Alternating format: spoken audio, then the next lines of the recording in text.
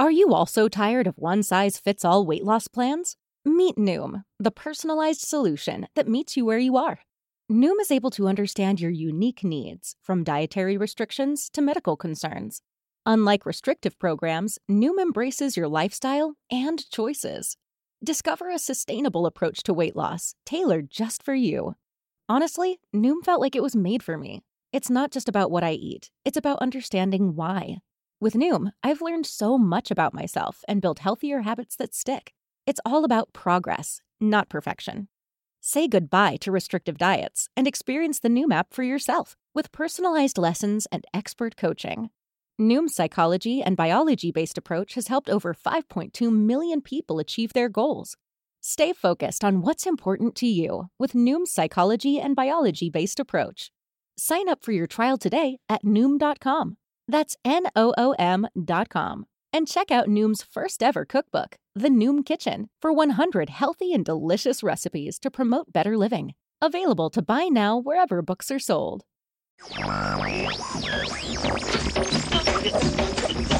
You've tuned in to Colombia Calling, your first stop for everything you want to know about Colombia. How and where to invest, where to visit. From the Pacific to the Caribbean, the Andes Mountains to the Amazon jungle, Colombia has a slice of everything. Shooting from the hip, answering the questions that need answering. Here's your host, the journalist and hotelier Richard McCall, shedding some light on the fashionable South American destination of Colombia. Hello and welcome to Colombia Calling, episode 414. I'm Emily Hart, and today I'll be chatting to award-winning Colombian science fiction writer and artist Luis Carlos Barragan, author of 3 novels and numerous short stories. Luis's writing and illustration explores everything from tech and space travel to solitude and God, but it pushes back against the dominant Anglophone sci-fi, infusing events, themes, and futures with Colombian realities and cultures, as well as social and political issues. His work includes the acclaimed surrealist sci-fi Vagabunda Bogotá and one of my all-time favorite novels, El Gusano, The Worm, which is just out in its 2nd edition. We're going to be chatting all things Latin American sci-fi, techno-shamanism, alien invasions, political corruption, queer futures, and neo-indigenism.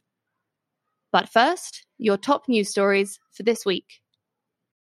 Human rights groups worldwide have welcomed Colombia's decision to decriminalize abortion in the first 24 weeks of pregnancy, with celebrations across the country itself.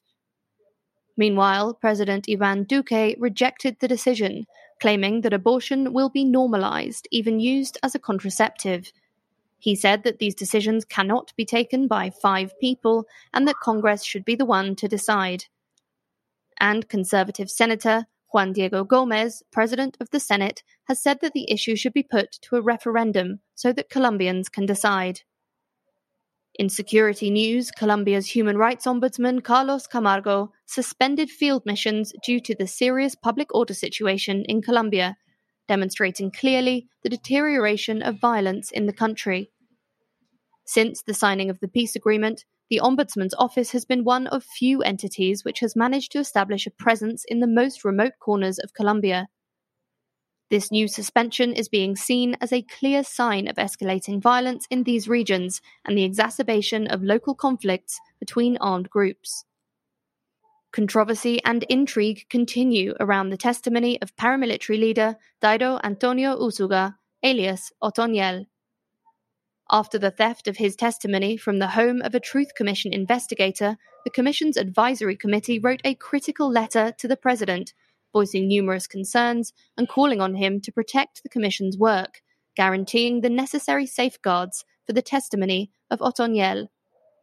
Meanwhile, his lawyers have denounced intimidation, saying that the government have trampled all protocol in regard to due process as well as his treatment within the penal system, claiming that they are not being given guarantees of security and privacy to gather his statement. The former leader of Colombia's biggest armed group, Clan del Golfo, aka Autodefensas Gaitanistas de Colombia, has promised to share his intimate knowledge of Colombia's armed conflict, having served in 4 different armed groups, leading 3 of them over decades of conflict. Otoniel has already spoken of generals, soldiers, and politicians who formed alliances with paramilitary groups. He claims to have proof of how politicians, cattle ranchers, businessmen, and civilians participated in the war, including collaboration with armed violence against land claimants, human rights defenders, and social leaders who tried to oppose the dispossession of land by large cattle and palm oil companies. He further claims to have evidence and information including the exact location of graves, as well as evidence around the extermination of the Patriotic Union political party and the murders of indigenous people, campesinos, and members of the LGBTQ community. The Colombian Commission of Jurists has also asked the Supreme Court to prevent the extradition of Otoniel to the USA, already in progress, on the grounds that rapid extradition would deprive his Colombian victims of justice. Otoniel himself has formally requested the guarantee of non-extradition. Investigative journalism group Liga contra el Silencio have revealed extensive evidence linking the Char clan to marijuana and cocaine trafficking in Barranquilla, the city where they still exercise a high degree of control over political and business life. The Alliance of Journalists reviewed 78 notebooks and 16,000 pages of a file from the Fiscalía written between 1993 and 1994. The documents link the Char family to the so-called Cartel de la Costa, a criminal organization led by Alberto Gamboa, known as El Caracol. Alex Char is a pre-candidate for the Colombian presidency, facing his second scandal in recent weeks, having been accused by former Congresswoman Aida Merlano of being an accomplice in a massive vote-buying scheme for which she was imprisoned. And Colombia has ordered its ambassador to Nicaragua to return immediately to Bogotá, after the president, Daniel Ortega, called Colombia a narco-state for the second time in a matter of months. The ambassador for Colombia wrote a protest note accusing the president of attempting to distract from the critical human rights situation in his own country. He then resigned, while the Nicaraguan foreign minister withdrew his credentials, accusing him of meddling. And the fourth peak of coronavirus continues to pass. New daily cases are now below 2,000, down from 30,000 in mid-January. 80% of Colombians have now had at least one dose of vaccine. Around 65% are fully vaccinated. More than 15% have also had a booster injection. As of last week, municipalities with more than 70% of the population vaccinated will be able to remove the requirement of face masks in open spaces. Those were your top stories for this week. Thanks for listening.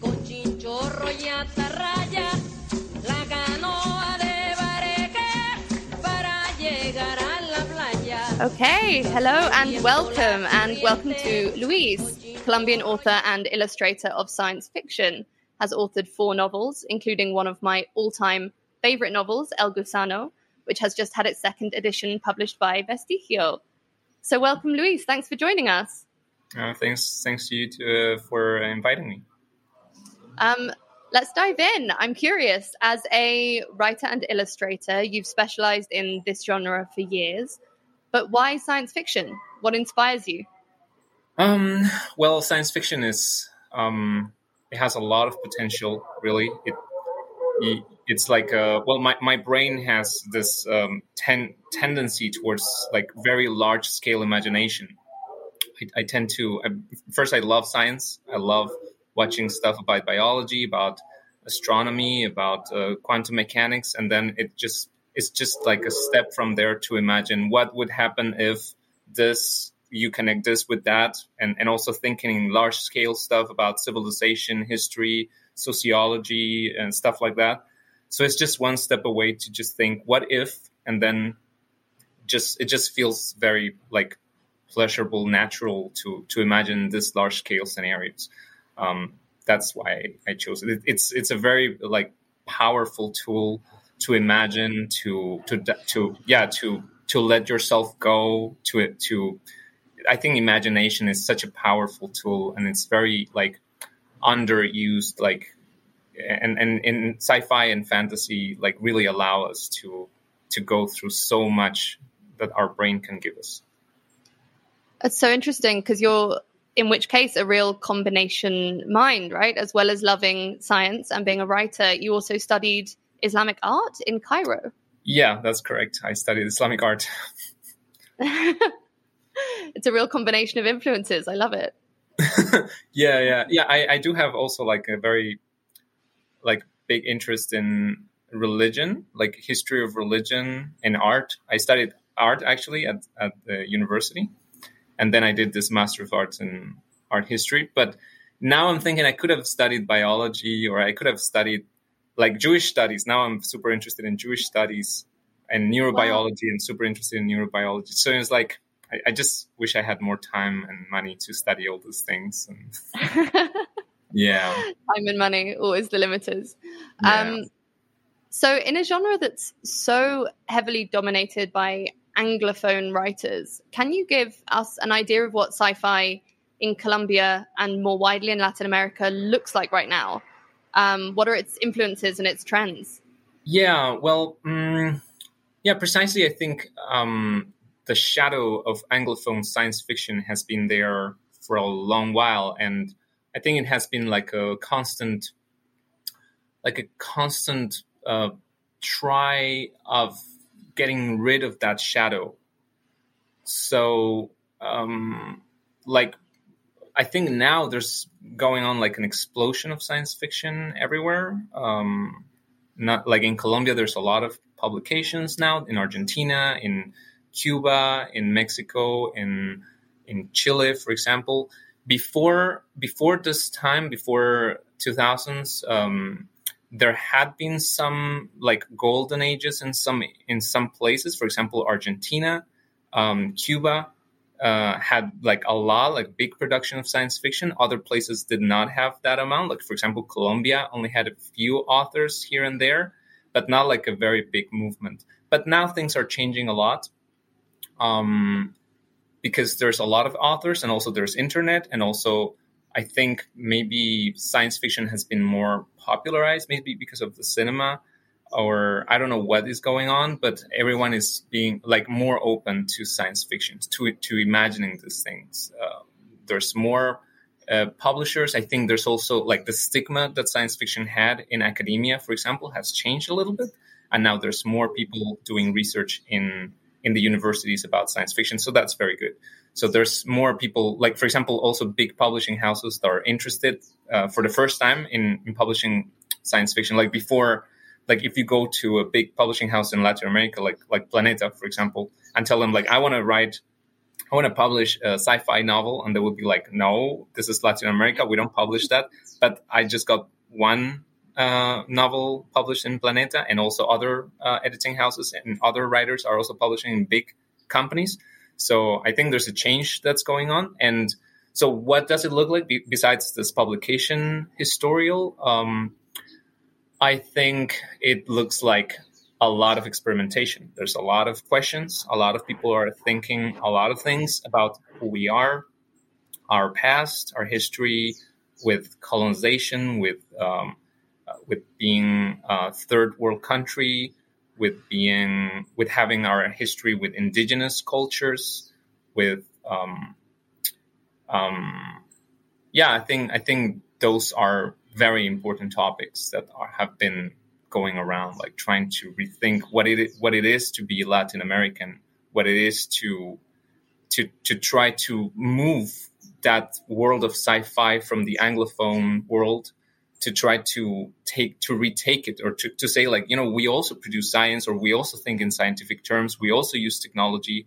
So what does it mean to be Latin American, but also live with these machines and with this technology, and how can we also think about it? So it's really like a empowering time, I think, to really be able to think about these things and propose new ideas about it.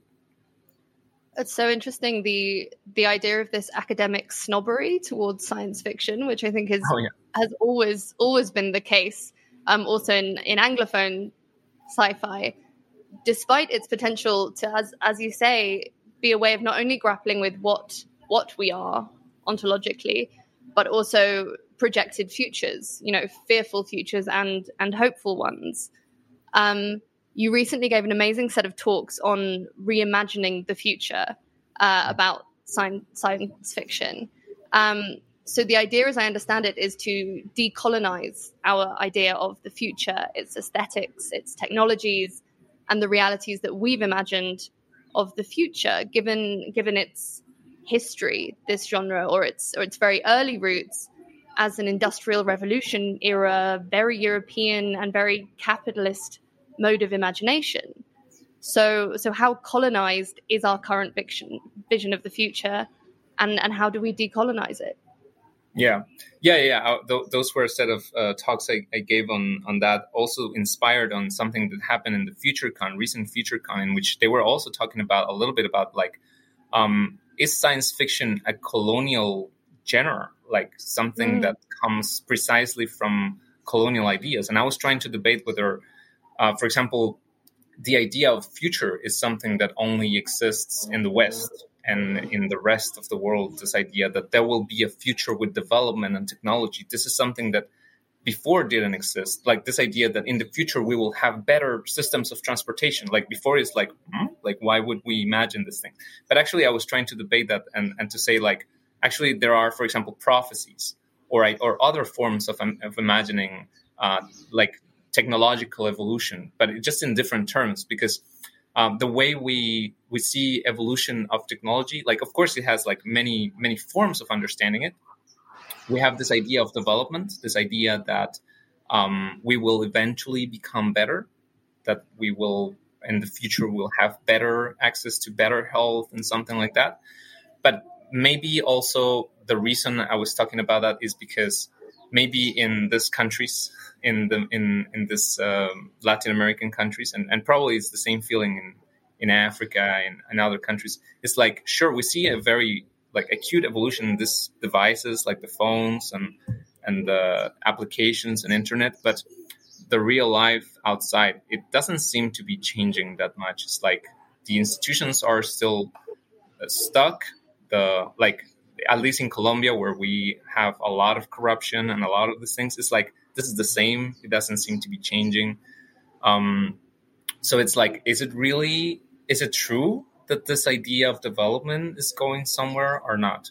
That's so interesting you say that. I just finished my sporadic reread of John Gray's Straw Dogs, which really looks at this idea of progress as well. And he argues that pre-Christian cultures, most pagan cultures, really thought in terms of cycles rather than in terms of this linear idea of progress, which was effectively a Christian idea. But I've also found in my own reading that a lot of pre-colonial cultures have perceived oncoming apocalypse events or, major future events in mind. So I think it's a really complicated question, this idea of, is the idea of eternal progress a Christian idea? Is it a humanist idea? Did it exist before, mass colonization of the globe? And also, why wouldn't it be also possible to accept or to integrate ideas of cycles, right? Why do we have to think that if we're going to think of science and we're going to think of science fiction, why can't we also play with the idea of cycles? For example, in, I don't know, the Indian type of understanding of time, that there are cycles, no? Like the Kali Yuga, all these things, that there's the cycles of destructions, and then there's cycles of rebirth and things like that.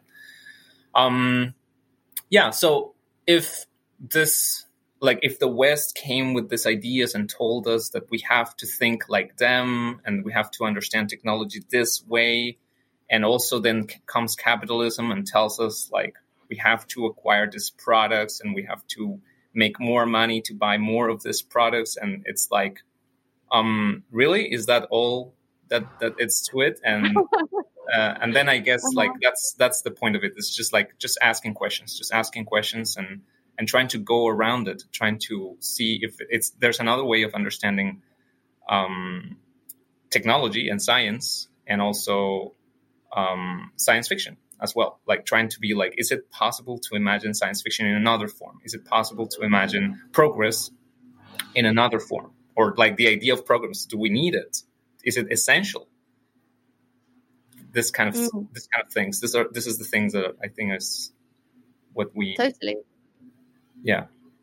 Yes, because also there's because there's also this dichotomy, right? This dichotomy that is setting the world into two, right? Like developed and underdeveloped. Like if we have this ideology, it's like we have to all the time be telling who is developed and who's underdeveloped, because we have this speech, we have this theory, but before we didn't necessarily need it.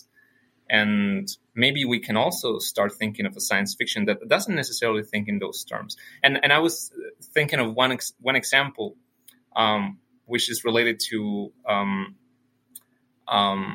something I said about technology in, for example, Native American or just any native culture, in which, for example, technology would be to make a basket. Like you need to know the specific type of plants, how to use them, and then this would be a technology. And then imagine the same, but about making a spaceship. Like you make a spaceship, this would be a technology. You need a very specific knowledge, and this could develop through generations, but it could be done by tradition. So you have a very thousands of year old tradition of making a spaceship or making a robot or something like that. So I was thinking this could be a form of understanding sci-fi in a different way. Totally. More of an ancestral knowledge perspective on technology, rather than hey, this huge company or this insane white dude who made a bunch of money through tech has made a thing. Yeah, it's totally fascinating. I'm hoping, with your permission, we can share some of your illustrations as well, because they really illustrate what we're talking about in this incredibly vivid way. And I think the other thing that your work does in this area, particularly as a foreign reader, is not just problematize the idea of progress in science fiction, but to physically relocate it. So in Tierra contra Futuro, aliens arrive, but they don't arrive in New York or London. They arrive in the forest of Meta, Colombia. And the story unravels from that particular place, in that particular cultural and political context. Equally, the premise of El Gusano, I'm not going to give spoilers because that would be to do any listeners who are going to read it a huge disservice. But on some unforeseen day in 1997, the boundaries of skin no longer hold, and people are now able to cross and merge, and they share characteristics and memories and even telepathic connections. But again, that action comes from Colombia. You have references to reggaeton culture, you have guerrilla fighters. And I think we're all horribly familiar with sci-fi and apocalypse movies where the main action happens in Europe, in the USA, and there's one of those hand-wavy montage events unfolding in other places, as if they only exist peripherally, right? So you get a tidal wave hitting a terrible cliche of an African market, 2 seconds, next 2 seconds, shitty, cheap green screen mosque, 2 seconds, one monk on a Himalaya, right? This is how we see, non-white places. And your work tells the story from a specific context. So how important is that geopolitical, social, cultural location to your work and how you write, how your process unravels? Well, I think it should be more natural that this type of action happens in many other places. The thing is, it's sort of this culture has been monopolized for so many years, and I think it's important to give light to so many other places in the world and so many other identities as well that have been sort of become invisible because they don't have the power to become visible, to share their experiences and their stories. So I think that's why I think it's important to relocate this events, this alien invasion or things like that, in a different context, but also in a different form, because I don't want it to be like Independence Day. Of course not. It has to be in a different form, in somewhere in the jungles of Colombia, because this place is it's also in Colombia or in Ecuador or somewhere here in this local areas where we go out and the streets are not even paved. It's very hard to imagine that we could have a machine, like a huge mecha, a robot walking around. for us, it's like very hard to imagine. If we imagine New York and we imagine that there's a robot there, it's like, oh yeah, sure, a robot in New York, that's normal. But in the jungle, like, or here right now I'm living in Ecuador, in Puerto Lopez. Like here in Puerto Lopez in Ecuador, like a robot, that's impossible.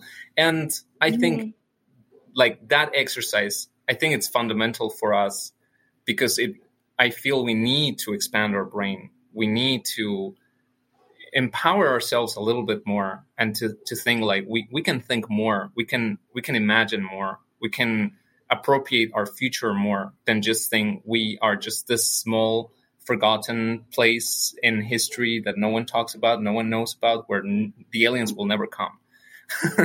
So yeah, I do think it's important as a way of empowering all these stories, all these other people, all these other identities. Right. And these new futures with other roots seem to be unraveling and developing in Latin American sci-fi. And I'm going to throw some big words that I hope are the right translation into English, roughly, of some terms I've heard you use. One is techno-shamanism, one is neo-indigenism, and one is pre-colon punk. So could you tell us a bit more about those trends and what they mean for Latin American sci-fi? Sure.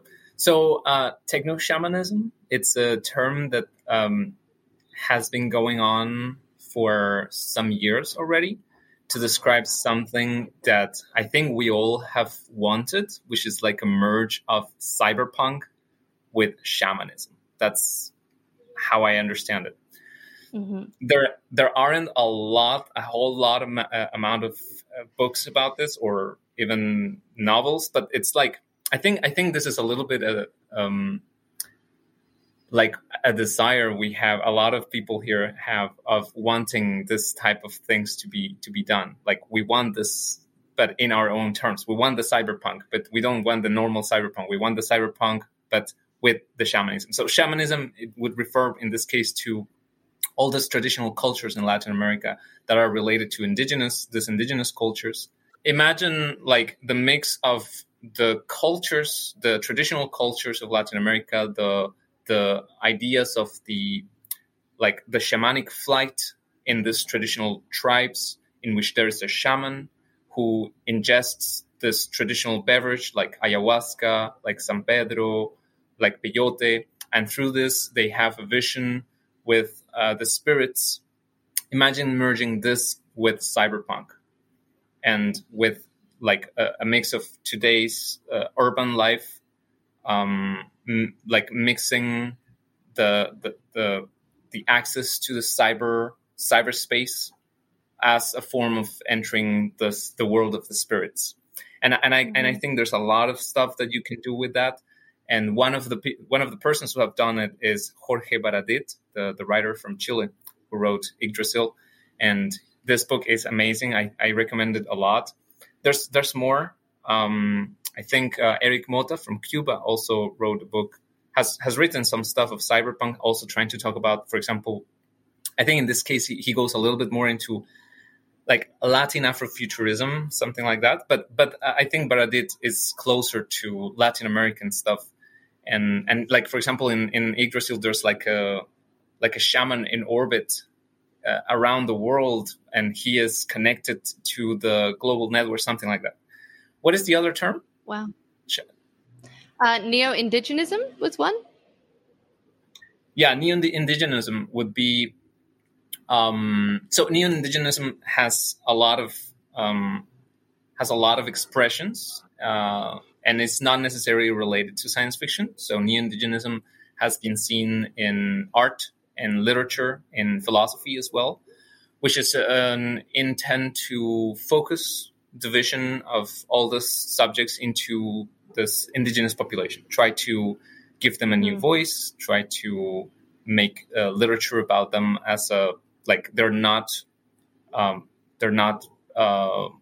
forgotten. They have their own stories, they have their own stuff, and they can also create their own networks of like empowerment and things like that. So if you link this with science fiction, it could be like and a whole exploration, not just shamanism, but a whole exploration of their cultures, of their forms of living, their languages. There are many other aspects of their living that can be rescued, that can be empowered also through sci-fi. And the last one I think is pre-Colum punk. That's a term I sort of invented during the talks to describe something that also I don't think we have seen in great detail also in the media, which is the idea of imagining what kind of world would have existed if the Americas, if the types of cultures in the Americas before before decolonization had happened, if these cultures had evolved magnificently for thousands of years and created a special type of technology,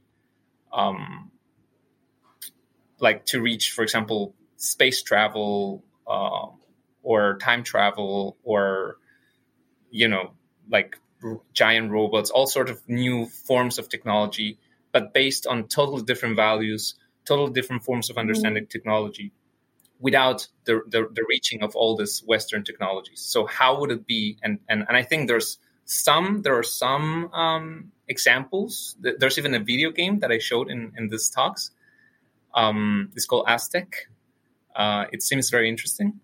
But yeah, it's like try to imagine this Aztec world with the pyramids and with the games that they had with the ball, but imagine like just put some spaceships, put some other forms, put some like more stuff. Like imagine it going bigger, greater.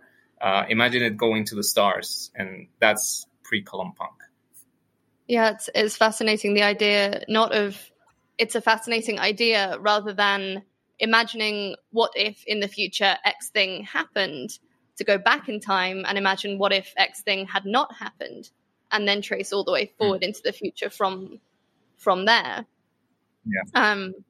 And while colonization is a very common experience historically across the world, the aesthetics that you've created in some of your illustrations are very specifically of this region, and its traditional cultures. I'm interested in the idea as well of this rise in popularity of the genre, and the idea of global spirit and accessing, a bigger force in the context of the internet, which, Douglas Adams, the author of Hitchhiker's Guide to the Galaxy, wrote about the internet as the thing which, literally fulfills many of these speculations of traditional sci-fi. You can time travel, you can go anywhere and talk to anyone and be anything.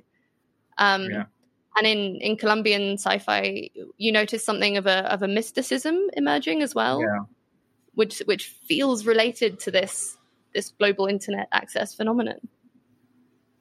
Yeah, definitely. Yeah, there's this like something related to mysticism very strong also in the rest of Latin America. Like the sci-fi writers tend to end up writing about gods and about mystical experiences, even though they're also using science. So sometimes they end up doing like very soft sci-fi because of this reason. Yeah. Right. And the idea really that science and mysticism in the internet age are not so different. Exactly. You're connected to everyone. You're connected to everything. You can reach anything. This is like a mystical experience. I do, some days I really fucking hate the internet, and others I'm like, this is a mystical experience, You can talk to anyone anywhere in the world, not directly mind to mind, but like, is typing such a leap? I don't know. Maybe it's like a early version of what we would want, right? Like maybe it's like a very early and primitive version of a more wider connection that we are expecting, something that we deeply want, but we have only fulfilled it in a very primitive way so far. Right. And that, that desire for connection is certainly something that comes through in your work. You've said a lot of it relates to confronting solitude and overcoming the limits of the human body in order to do that. So in El Gusano, for example, people can merge and interchange organs and fingerprints and memories. And in Tierra Contra Futuro, you can upload your consciousness into an alien body and experience the world from that physical space. So what is it? The human body as a cage is obviously a very powerful, slightly upsetting concept. Is it something you feel personally? What inspires you to tackle those themes? Yeah, definitely. Like, there's a writer that I love. That's Mircea Cartarescu. He's a Romanian author, and he has this book called Solenoid. I think he expresses it very well, saying something like, "There's a terror, there's a horror in being trapped in this body, and not being able to know whether the others experience the same things that I think I experience. I have no idea whether what you see is exactly what I see, but also all your life history is so completely different from mine that it's impossible to know the way you process information, for example." So this is one thing, but also like this mystery of like, really, like how does your brain work? Is it exactly the way mine works? And like, what are you thinking? And I think communication is precisely that. Like, I think we're doing this because we want to understand each other better and better, because we don't understand each other. So that's the reason we talk and talk and talk. And because we need to build these bridges to understand each other, because we are desperate to understand each other. We need this connection. And I think, and also, well, I think I had some experiences with loneliness when I was living in Cairo at the time. And I had a very big trouble, like, making friends there. I spent a long time alone in my apartment, and I just started thinking a lot about this lack of connection, like the effects of not having connection with other people. I would count like weeks without talking to people, and how like all the life has already been built for this lack of interaction, like how like Facebook and Instagram, and it's like a replacement of social life. And I think a lot of people experienced this during the pandemic, like this lack of real interaction with humans and the effects of that. And I think I was already living during the pandemic when I was writing that book. And yeah, I think it's like the desire to like, what is the ultimate form of stop being alone? And I thought, well, that's merging with someone. Like, that's becoming the other. That's being you. And that's being the others. Like the ultimate not being alone is being the other.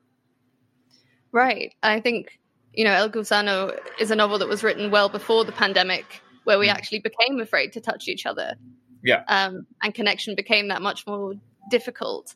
And I think there's a fascinating duality in your work, because people both crave this fusion and this connection, and they equally totally fear losing the self in the other. And some people are at one extreme and others are at the other. There's a really fascinating passage where, again, you locate this phenomenon that's happening globally in different places. So in Colombia, there's it's a very tactile culture. There's reggaeton parties. People are fusing and unfusing. And in Egypt, where obviously you spent time, there was not that much physical touch anyway. So there was less fusion. And then in certain countries, laws were there's a real ambivalence to the idea of merging and maintaining the self. Yeah. That feels more universal, actually, than cultural in any case. Yeah, definitely. And also, I was trying to talk about like the fear of losing yourself in the other. I mean, it's like you sort of want it, but at the same time you're scared. But also, I was also trying to talk about how people would be afraid of. I mean, well, in the book, you can just, if you touch someone, you just merge, right? But I'm sure people would be afraid of merging with someone. Like I'm sure there's a lot of elitist and homophobic people and misogynistic people, and they would be afraid of merging with a woman. They would be afraid of merging with someone who's Black, merging with someone who's Latino, merging with someone who's gay. And I was also trying to talk about that, to talk about like how we have this duality of, we can love each other and we can love our neighbor, but at the same time we're afraid of doing it. Like we're repelling each other, and at the same time we want to be with the other. Like this duality of wanting and also not wanting.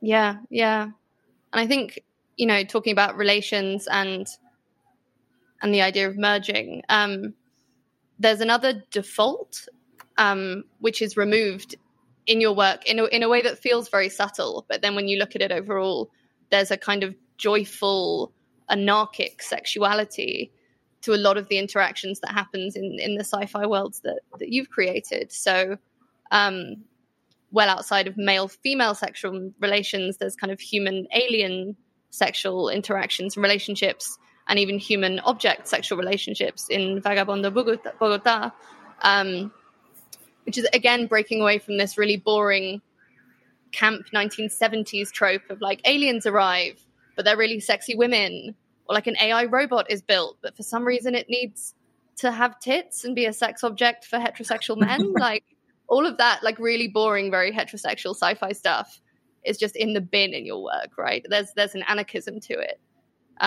where sexuality is allowed to be totally subjective. Well, I think it's part of the. I mean, you can relate it a lot to the previous idea of the merging, because I think it's all related to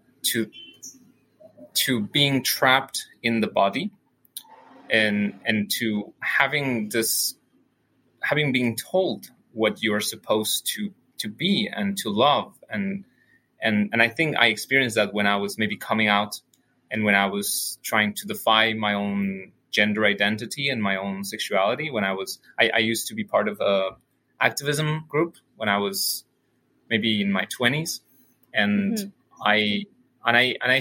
this was an activism group of transgender men, and working with them, I really started questioning like a lot of this identities that we are told that we are. That you have to be a man, and therefore you have to wear like this, and you have to behave like this, and you have to do this and this and this and this.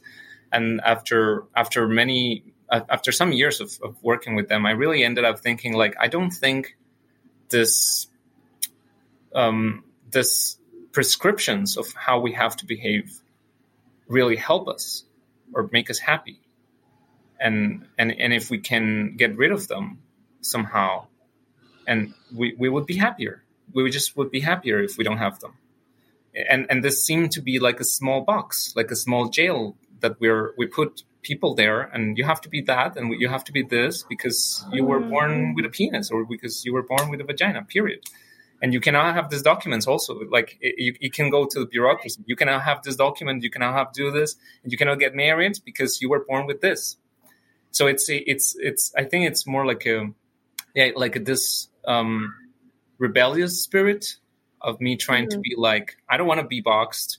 And I think people would be happier if they just free themselves from what they can love and what they were told. And they just explore like all this range of things and all this wide spectrum of stuff of what we were told sexuality and gender was at the beginning. Yeah. So yeah, that's pretty much how it goes. But of course I take it to, well, we meet aliens. Some aliens have sexuality. What are the odds? No, I love it. And I think it does this quietly political thing of revealing the contingency, as you say, of all of these boxes.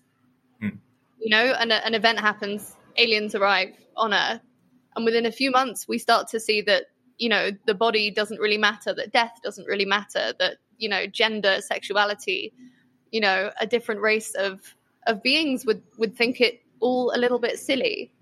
Yeah. The way that we've tied ourselves up in this. You know? Yeah, exactly. It's like very small thinkings. It's a very small way of thinking about who we are. And in this book, in Earth Against Future, I call it Earth Against Future in English. Tierra contra Futuro. I love it. Yeah, I try to be like, if we start uploading our brain and downloading it, for example, in another alien race, being human doesn't seem to matter anymore. Like, Right. like, so, it's like, I was thinking a lot about, like, would this be colonialism if some aliens come and then we seek the help of them and then we try to implement some ideas, and it'd be like, oh my God, like, humans can't do this, their own development on their own. But then it's like, I don't think it's bad to get some help from some aliens, but at the same time, it's like, what if we stop being humans and we also become a little bit like aliens? And what if some aliens become a little bit like humans and we stop being so defined as what it is to be humans, because it doesn't matter anymore? And if we can change our bodies, and if I can become an animal, or I can become a person from another country or from another gender or from another ethnic origin, it doesn't matter where I was born. It doesn't matter anymore that what kind of body I have, or it doesn't matter anymore what type of skin do I have, because those things are just too small for who we really are. And that would liberate us in a way. Right. It's the loosening the grip on things that feel big, but then, you zoom out a little bit and they suddenly look really, really small. Yeah. Or, you invent an alien race who's able to look at the human race in a slightly more objective way, who might think us slightly silly. And they'd be right, I think, in lots of ways. But particularly, religious groups who keep asking the alien directory, where are the religious aliens? And they're going, no, know. Where is Jesus? Yeah, and the aliens are like, no.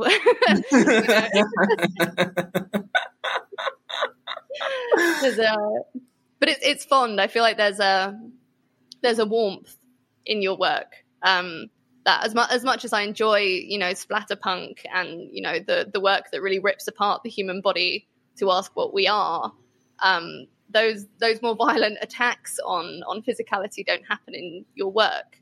There's a sort of warmth towards humanity and its foibles, should we say, its sillinesses that are like satirized, but I get the sense from your work you have some faith in the human race. I have to have it, otherwise I would enter in a terrible depression and just not do anything. Yeah, and that's one of my objectives of my work. Like, there's so much negativity already in normal life. Like, just turn on the news and just negativity, and no hope, and nothing good is going to come out. Especially in Latin America, especially in Colombia, it's like. Politically and economically, everything seems to be going down the hole, and it seems like there's no hope. Like, what are we going to do? It feels like we have no control over our politics. It feels like we can't do anything.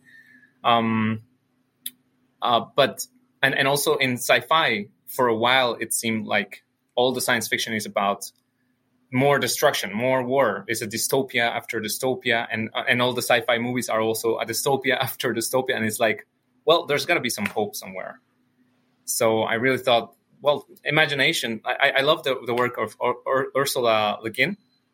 I don't know if I'm pronouncing her name correctly, but she's I actually don't know myself, but I know who you're talking about. Yeah, she's amazing because she really does this. Let's imagine away from this dystopic thing, and let's try to imagine something different, like anarchism. Let's try to think about gender. Let's try to think about something else. And she does it really well, and I really feel inspired by her, and thinking, we can solve this. Let's use our imagination, not to imagine how worse it can get. Let's try to imagine how can we solve it, or how can we do something about it, even if it's too imaginative. It's like, how are we going to solve the problem of race? How about we get rid of our bodies? And well, that's very imaginative, but yeah, this is what I want to do. Like, I really want to find the positive, the good. The hope. Yeah. And that imaginative exercise, which is so central to the genre, and which allows it double function as, a window into another world that is also, a mirror of ourselves. I always think of that moment in the original, not the franchise, Planet of the Apes, where, it's been Earth all along, etc. You're taken to this very, very far away place, and at moments you're reminded that it's your place also. Yeah. So what for you, to finish, I think we're out of time, is the potential of the genre to shift our visions of our future, and also to shift these ideas of global perspectives, to dethrone the white Euro perspective on sci-fi? Well, I think it's precisely what you're saying. I think it's precisely a mirror, and curiously, the closer it is to reality, I think the more effective it is, even if it's very imaginative in its tools to produce this mirror. And but it definitely, if for me at least, if it's the closest it is to reality, the more effective, the more transformative it can be.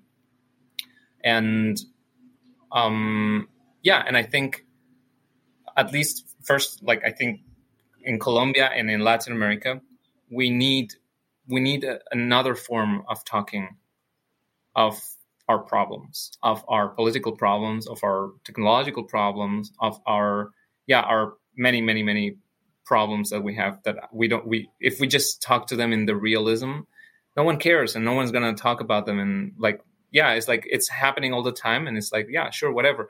But yeah, it's another form of interpreting our reality, and I think that's at least something to make people think about it, reflect on it.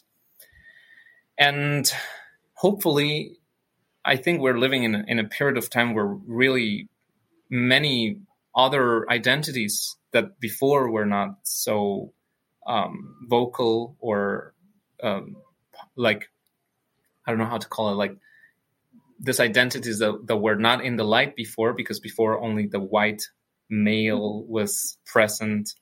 Definitely, I think this shift is fantastic, because now a lot of other identities have voices, and I imagine that in the future this will become more of the not the rule, but more normal. Like it shouldn't even be a thing to like sometimes when there's a movie, when like every movie has to have a black character or something like that, and it becomes a scandal, or people start complaining. Like, it's like, well, I mean, not all the world has white people, or like the world is so diverse.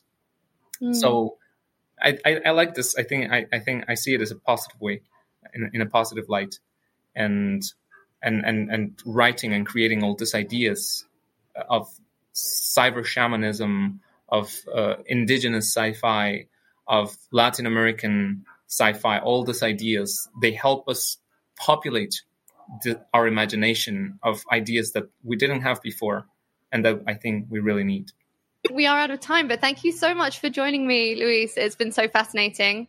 I'll be sharing some of your images with your permission on social media, so that people can get a real idea of the texture of what's inside your head.